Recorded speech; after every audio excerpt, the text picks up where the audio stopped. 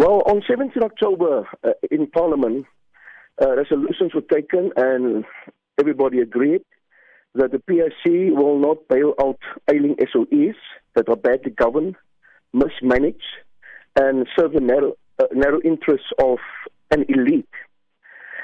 We feel that corruption was rife in that organization and that the owners of the fund, who the money belonged to, has not been consulted in this decision to overturn what has been the decision that has been made at Parliament. So we feel a bit betrayed. We're not sure who we can trust. Can we trust the GEPF? Can we trust the PIC? And just out of the blue, announced, and we must just accept that they've taken another 5 billion rand to bail out this SOE. And because of that, we feel that we are going to take the most severe steps. We are consulting with our attorneys now to make sure that this matter and the fact that there's no transparency and no consultation must be dealt with. So now that the facility has already been extended, what exactly can you do? What are you hoping to achieve now? Because the money, that loan is for a month, and within a month that money will be back. Or is it a principal issue for you? Well, at the moment it's a principal issue. If the money has been granted already, somebody needs to inform us who has been consulted. Somebody has to man up. And of course, if it has been granted already, we will have to monitor and see how is this people going to pay this money back. It's not only public servants that's going to suffer. It is taxpayers' money that's now involved as well. And that is why we feel that we cannot just sit still and stand by, turn a blind eye to these people doing what they want. Corruption is the reason why we are where we are now. Corruption in the country, corruption at Eskom and all the things.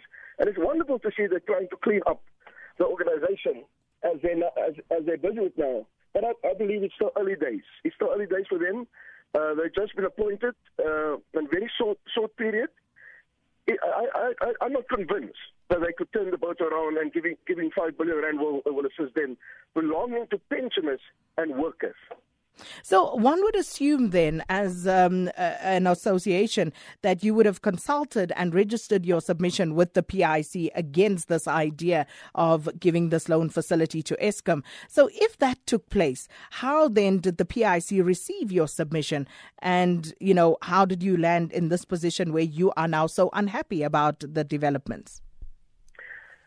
Nobody consulted. Nobody asked us. Nobody told us.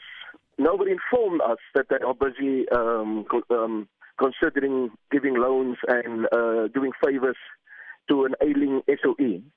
And because of that, we feel very, very disgusted that we were just informed. We only saw through the media. And the question I asked, did the PIC actually consult the GEPF? And who did they consult? Because at the moment it seems to be nobody standing up and say, I have given approval for 5 billion rand of workers' money to be invested in ailing SOE.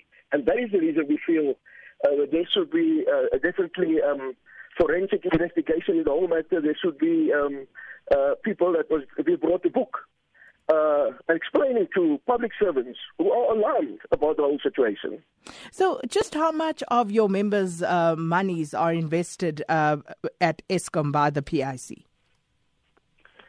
Well, at the moment, this is the 5 billion rand that they have been granted now, and that is all money. We've been losing money on the Sign-off saga, 14 to 17 billion rand, and so we carry on. Well, in the midst of that storm, the PIC still goes and decides, without consulting the owners of the fund, listen, I'm going to use another 5 billion rand. The money is there. It is appetizing. It is something that they can use. So and we know that to do with that. It's only this 5 billion rand that the PIC has invested at Eskom. That is what I know now of now, yes. It might be more, but that is what I know of now. And so further action from your side, what will you be doing now? We have been consulting with our attorneys to urgently look at declaring the whole PIC board illegally constituted after the due date of 12 February. We're also looking at the legitimacy of the whole story. The Minister of Finance had promised to speak to us on the third week of January to look at worker representatives that will sit on PIC board. But at the moment, that has come to naught. So we feel that as they are giving money away or loaning them and corruption taking place, as we've seen with Feyenoord, the 5 billion, we feel it's unconsulted and illegal. And we'll have to take it up further. Well, Mr. Irvin Fredericks, thanks for your time this morning, General Manager at the Public Servants Association.